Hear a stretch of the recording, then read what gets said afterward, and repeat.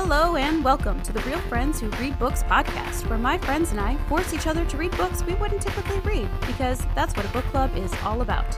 I'm your host, Courtney, and I'm here with my co-hosts, Erica and Mary Page. Every other week, we'll dive into one of our picks, exploring the themes and characters and whatever else comes along the way. You know, like a book club, but without the snacks.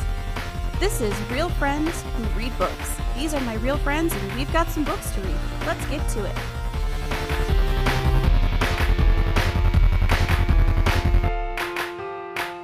This week, we'll be discussing the first novel in the Great City series, The City We Became, written by award-winning science fiction and fantasy author N.K. Jemisin. Buckle up, friends, we're stepping into another dimension. So, I'm going to read the back cover summary.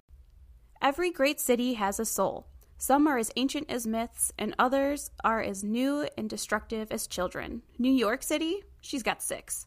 But every city also has a dark side. A roiling, ancient evil stirs in the halls of power, threatening to destroy the city and her 6 newborn avatars unless they can come together and stop it once and for all.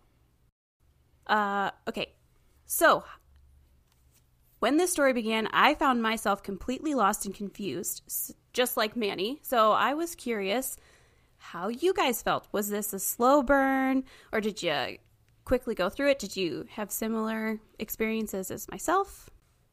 Well, I definitely struggled. It took me like 3 weeks to finish. I had to switch over to audiobook just to help me imagine everything. It was a struggle. I have mixed feelings about this book in general. I really loved how fun her writing was and was blown away by the deeper meanings and themes of the book. But I was also a little underwhelmed with the actual story itself. I felt like I was losing interest in general, and I feel like some parts were kind of more drawn out, and I think if it was condensed, I would have liked it more. Mm-hmm.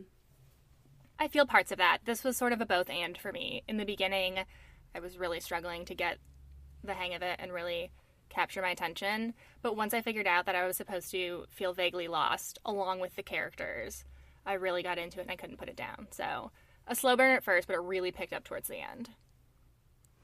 Yeah, this was definitely a slow burn for me.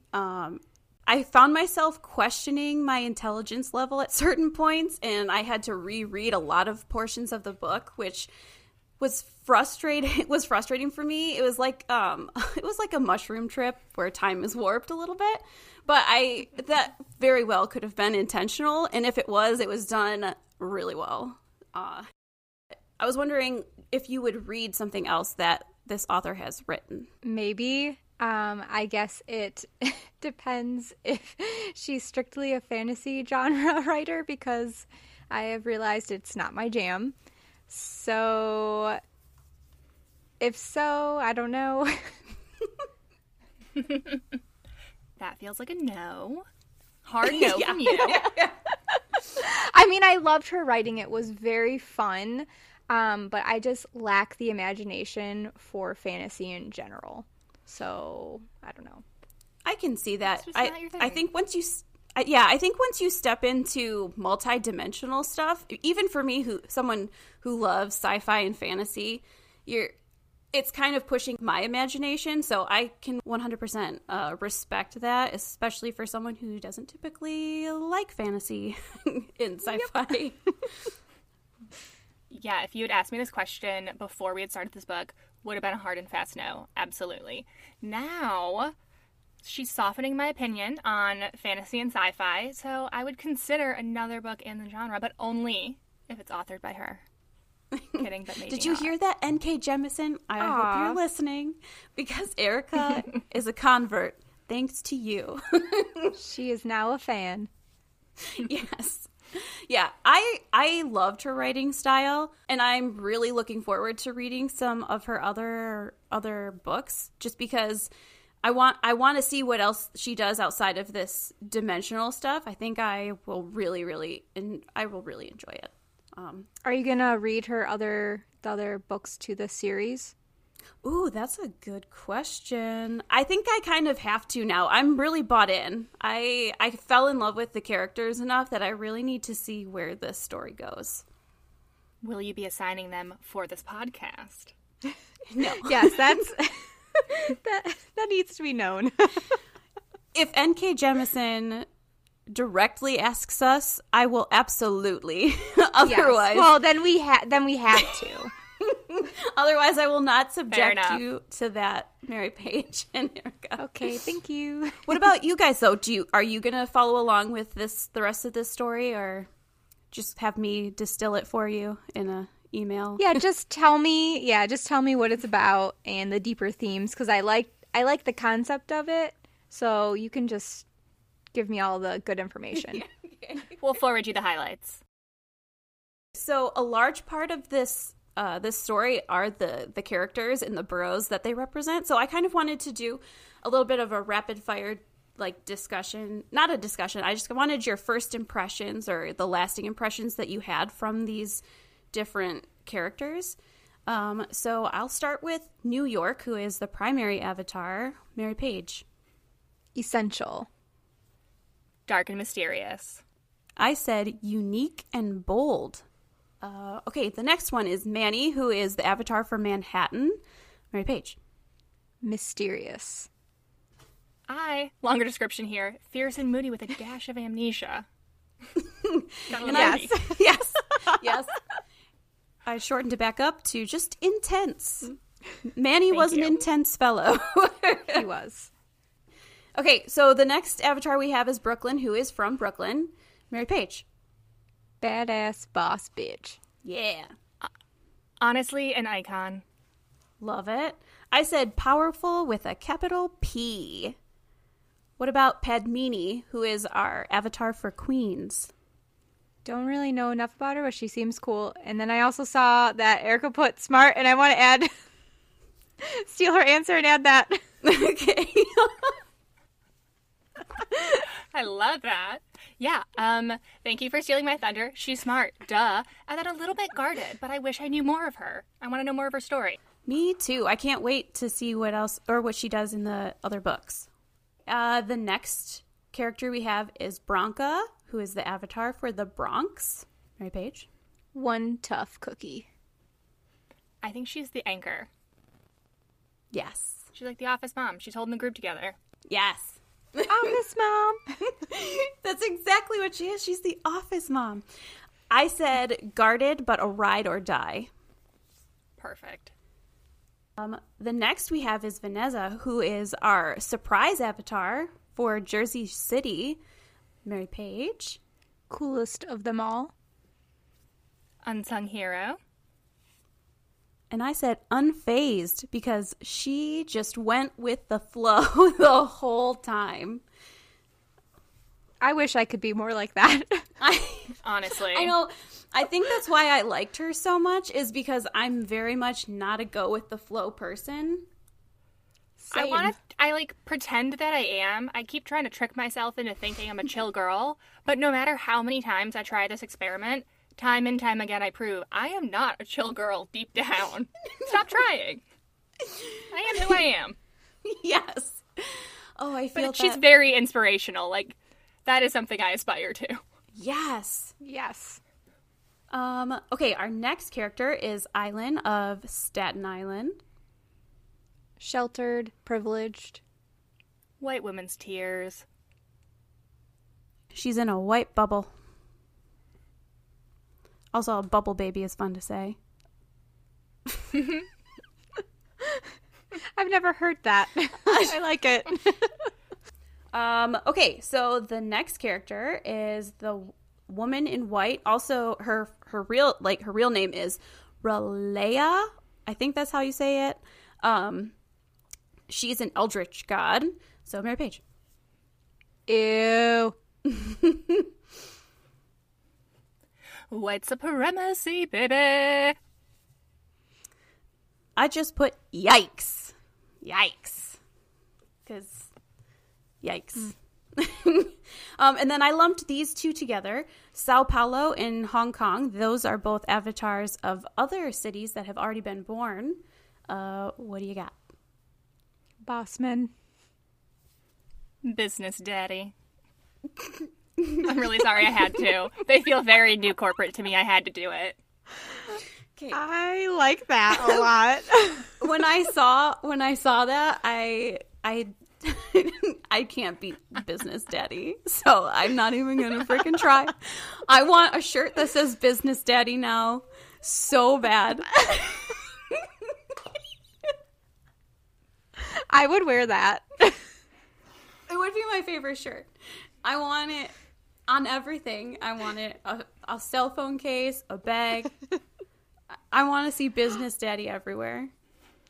I want a bookmark. Yes. Moving on. Sorry, I'm still on Business Daddy. I got so continuing the theme of the characters of this book, I thought it was very interesting. I watched an interview that N.K. Jemisin had done for the Vox Book Club, and she had said that each borough has a representation of both the cultural history of the boroughs as well as the outside world's perceptions of them. And I was wondering if you thought that she was successful in doing this, like what your thoughts were on that. Yes, I would say so. I think the part that was very cool about this book, the thing that I really liked, was her idea of having the city have a soul or like a vibe, and having each borough have their own diverse identity, but also having the avatars kind of work on overcoming their stereotypes to come together and fight. I love that. That ditto to all of that. I would say that I only have limited personal experience with New York, and I have never visited Hong Kong or Sao Paulo, but it feels like she did a good job of pulling those like threads of authenticity through in those avatar character development throughout the whole story. And I would really love to know more about their background, so it feels like she really nailed it there. I agree with everything that you guys say, down to the fact that I've never been to New York, so my perception of each borough kind of aligns dead on with what she had done, especially with Manhattan, because it's such a known, when you think of New York, if you're outside of New York, you automatically think of Manhattan, and to have like a racially ambiguous, intense person, it fits for me, at least.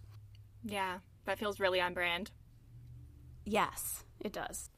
Who was your favorite character, and who did you relate to the most? I really liked Branka because I feel like she was a more complex character, very sassy as well, so I feel like I really looked forward to her parts in the story the most.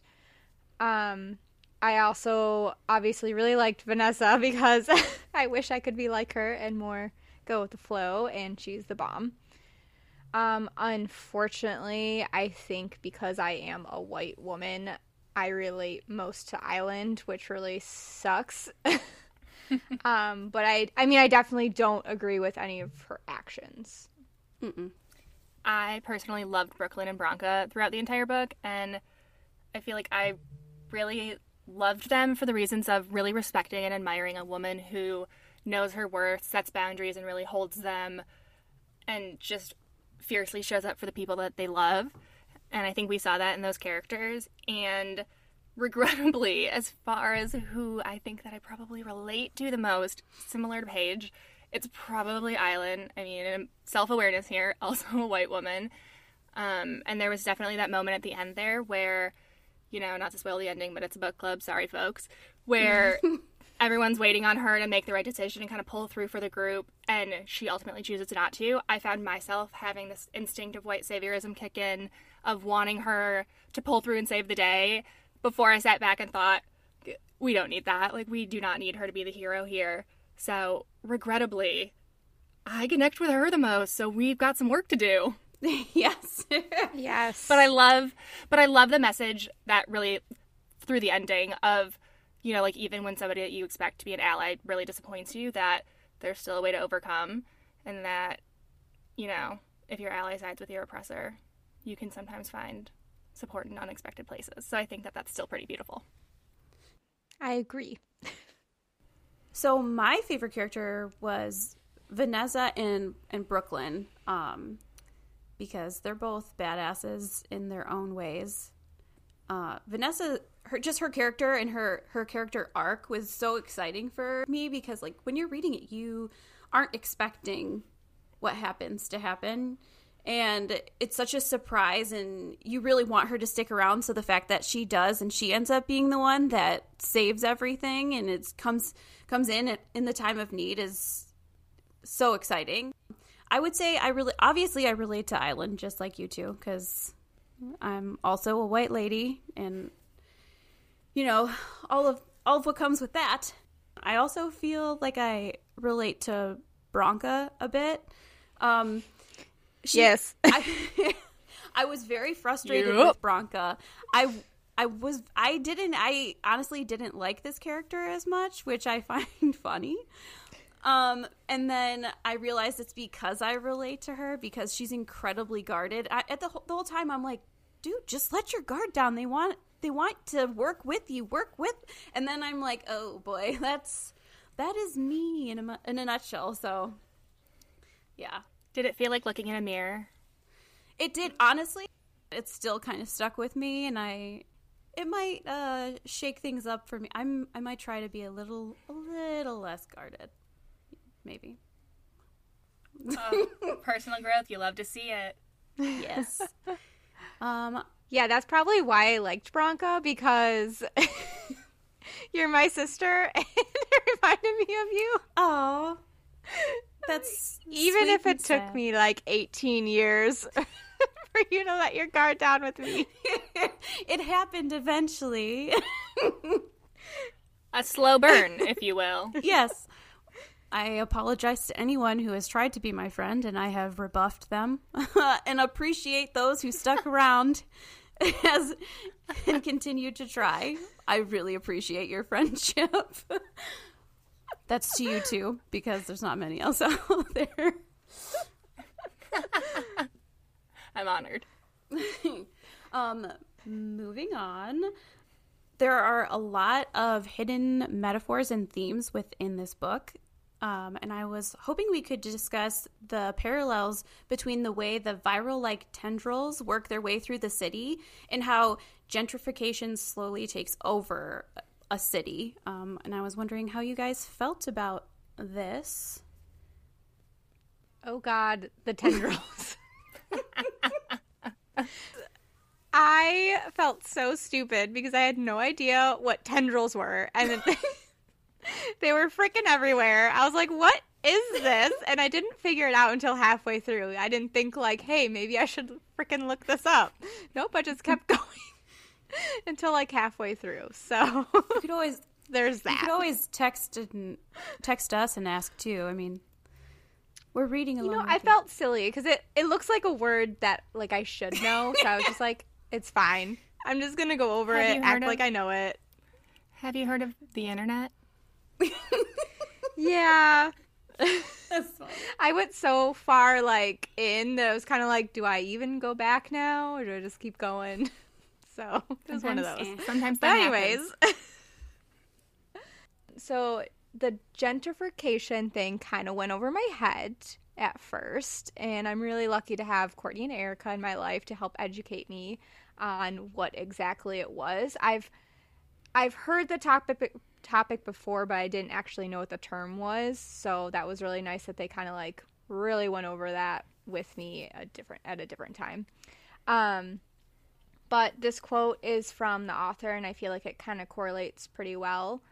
Let me know what you guys will think. So she said, the constant theme throughout my work is that there are societies that could be great and that aren't because people gotta be a-holes.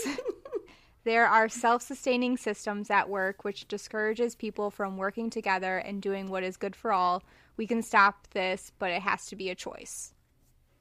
I absolutely love what you're referencing in that quote about self-sustaining systems at work that discourage us from working together. I think that is so, so true. And I think we see it at play all the time. And just so often, these systems are designed to be hard for us to spot unless we're looking for them. And works as designed. That's how they were built. But we can't actually enact any meaningful kind of change in our societies until we first step back and take inventory of all of the ways in which we're being held back. And I think that she did a beautiful job of laying it out in this book and representing it with the tendrils. So I really loved this metaphor as a way of kind of illustrating how gentrification slowly creeps in and really suffocates a community until it eventually really just pushes those original residents out. And so it's like one of those things that can really feel almost invisible at first until it's grown so large and it feels so unstoppable that you look around and there's a new development popping up everywhere. And it's something that we've seen happen a lot in Nashville. And so it's really interesting to have lived in a city that's really in the middle of struggling with trying to figure out how to solve this. So I love that quote. I think it's really insightful. If anything, I think what's great about this book is that it brought the awareness of this, because I feel like it is important for people to know about. And myself, I had no idea. So it's just nice that in reading this, I had a better awareness now. Yes, I agree. Yeah, this book was enjoyable. I mean, I really did enjoy it, despite the dimension stuff that felt like it was over my head.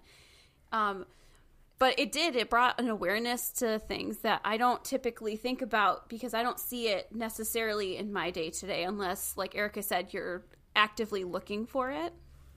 And now, even I've been house hunting, and half of the houses that we're looking at, they're these cookie cutter houses. They're right next to each other. They have zero character.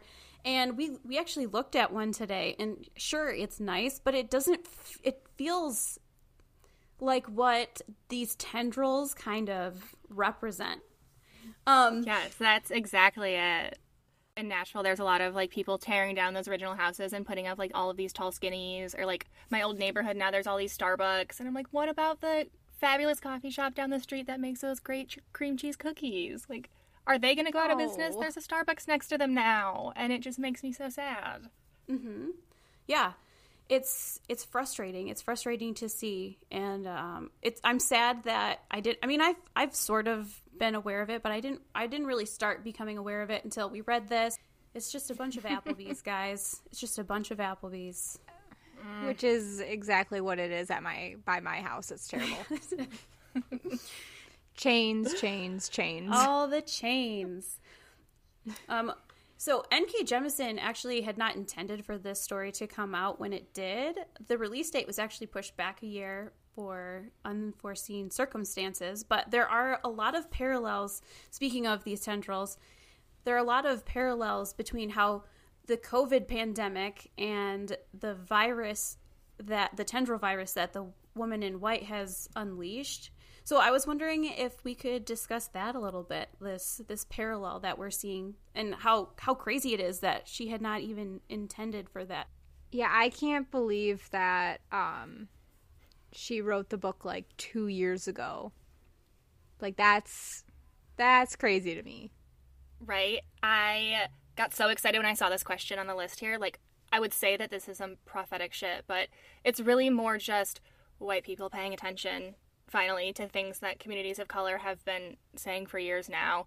And anyways, for those of you who don't know, listeners, I am a bit of a healthcare nerd. I spend an inordinate amount of time reading healthcare trade media. So I'm very, very plugged in to the topic of healthcare inequality in the United States and how it is playing out over the past year. And so I've been watching how social determinants of health impact racial and ethnic minority groups, and it's everything from putting them at increased risk of catching the virus because of the jobs that they're working, to reducing their access to quality care if they do get sick, all of the way down to vaccine inequality and how the vaccines have been rolled out. So it really just highlights all of these existing flaws in our system, and the parallels are just so hard to ignore. But the fact that we were reading this book as a pandemic is actively going on was really mind-blowing to me. Yes. Sorry, I got really excited. I love healthcare. Help. I love that. That's sweet. I love healthcare. I don't know what's wrong with me. Oh, that's great though. Yeah, it just goes to show, like you said, how deeply rooted the the systematic problems that this country has are.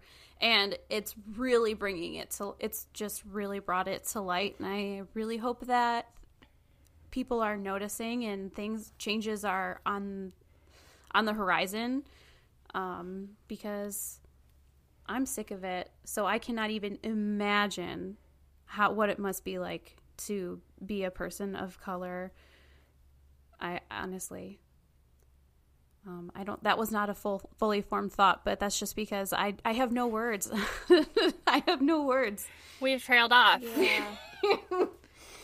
I might just cut that part, and leave it where it was. Okay. But, like, I feel like you. Like, as I learn all of this stuff, I, like, want to say something that feels appropriate to the scale of all of these problems, and truly there are no words. Like, they genuinely do not exist at the scale at which society is failing these people. Yes. So, like, we need to step up and turn it around because, wow, this is unacceptable collectively as a culture.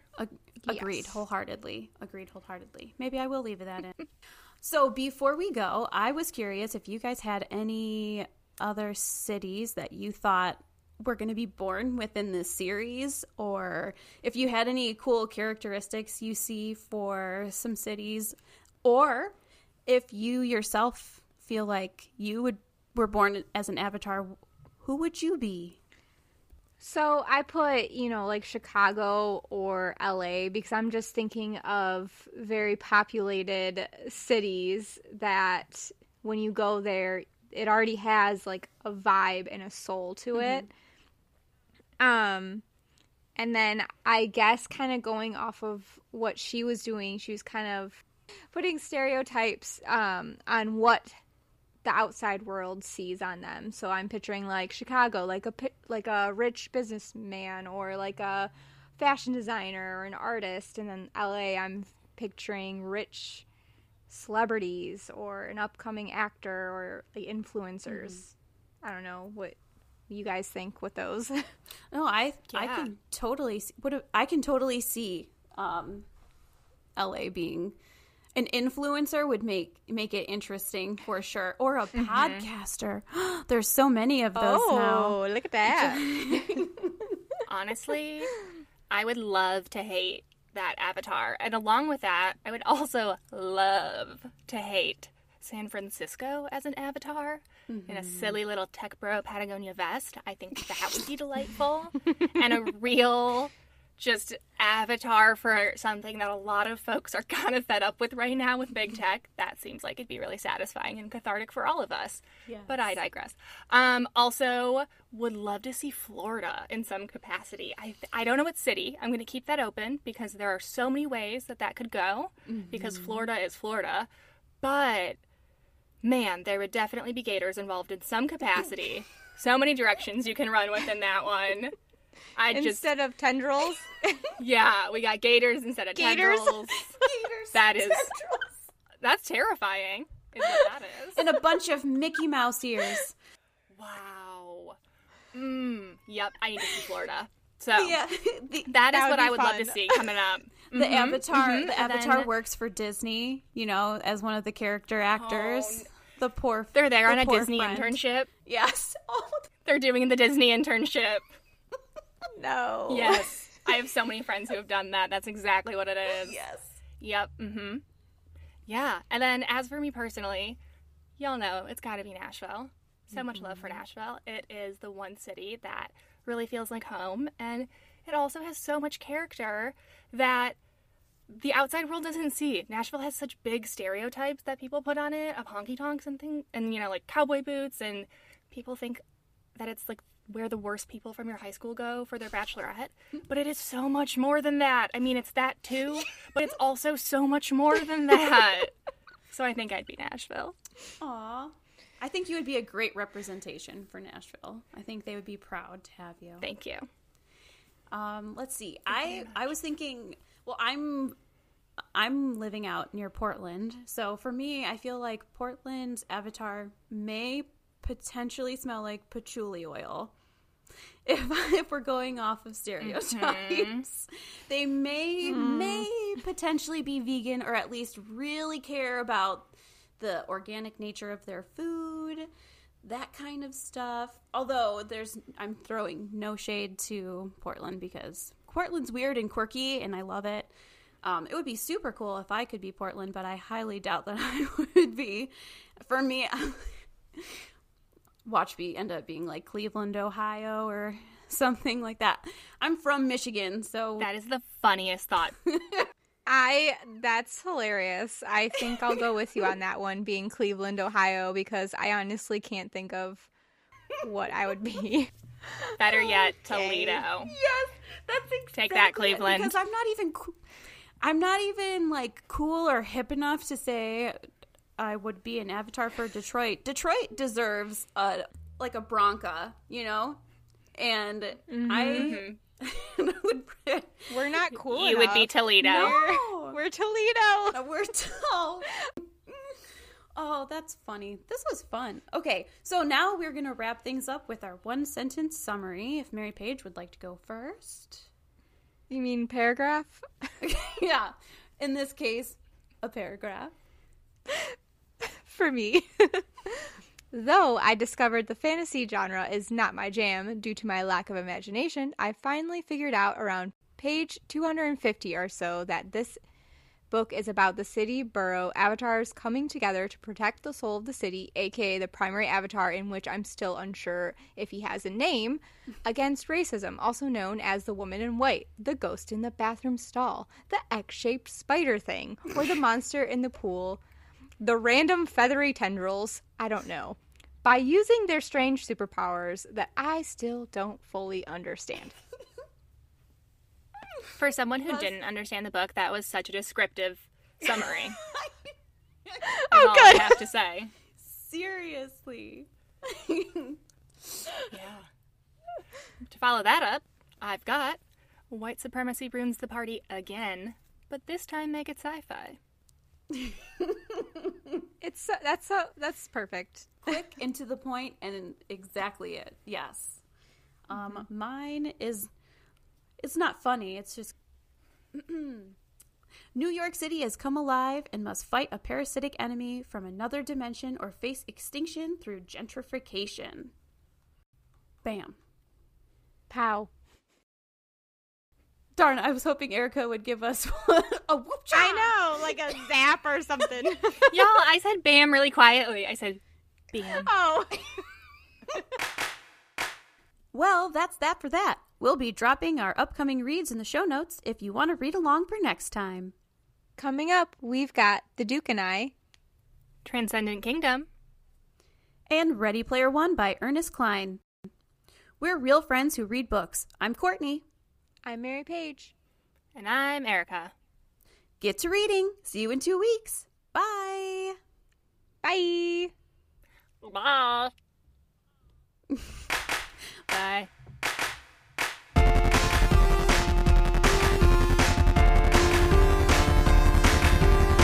If you enjoyed this episode, please like, share, and subscribe wherever you listen. And if you find yourself on Instagram, check out our page at realfriends_podcast.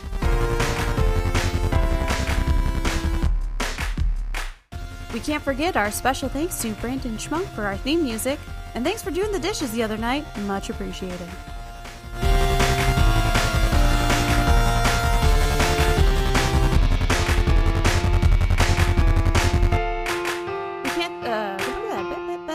Oh my god, the scatting. Scat. Freaking scatting. I just like the word scat. Scat. It's also a term for poop. It is. It's really doing double duty there. Oh!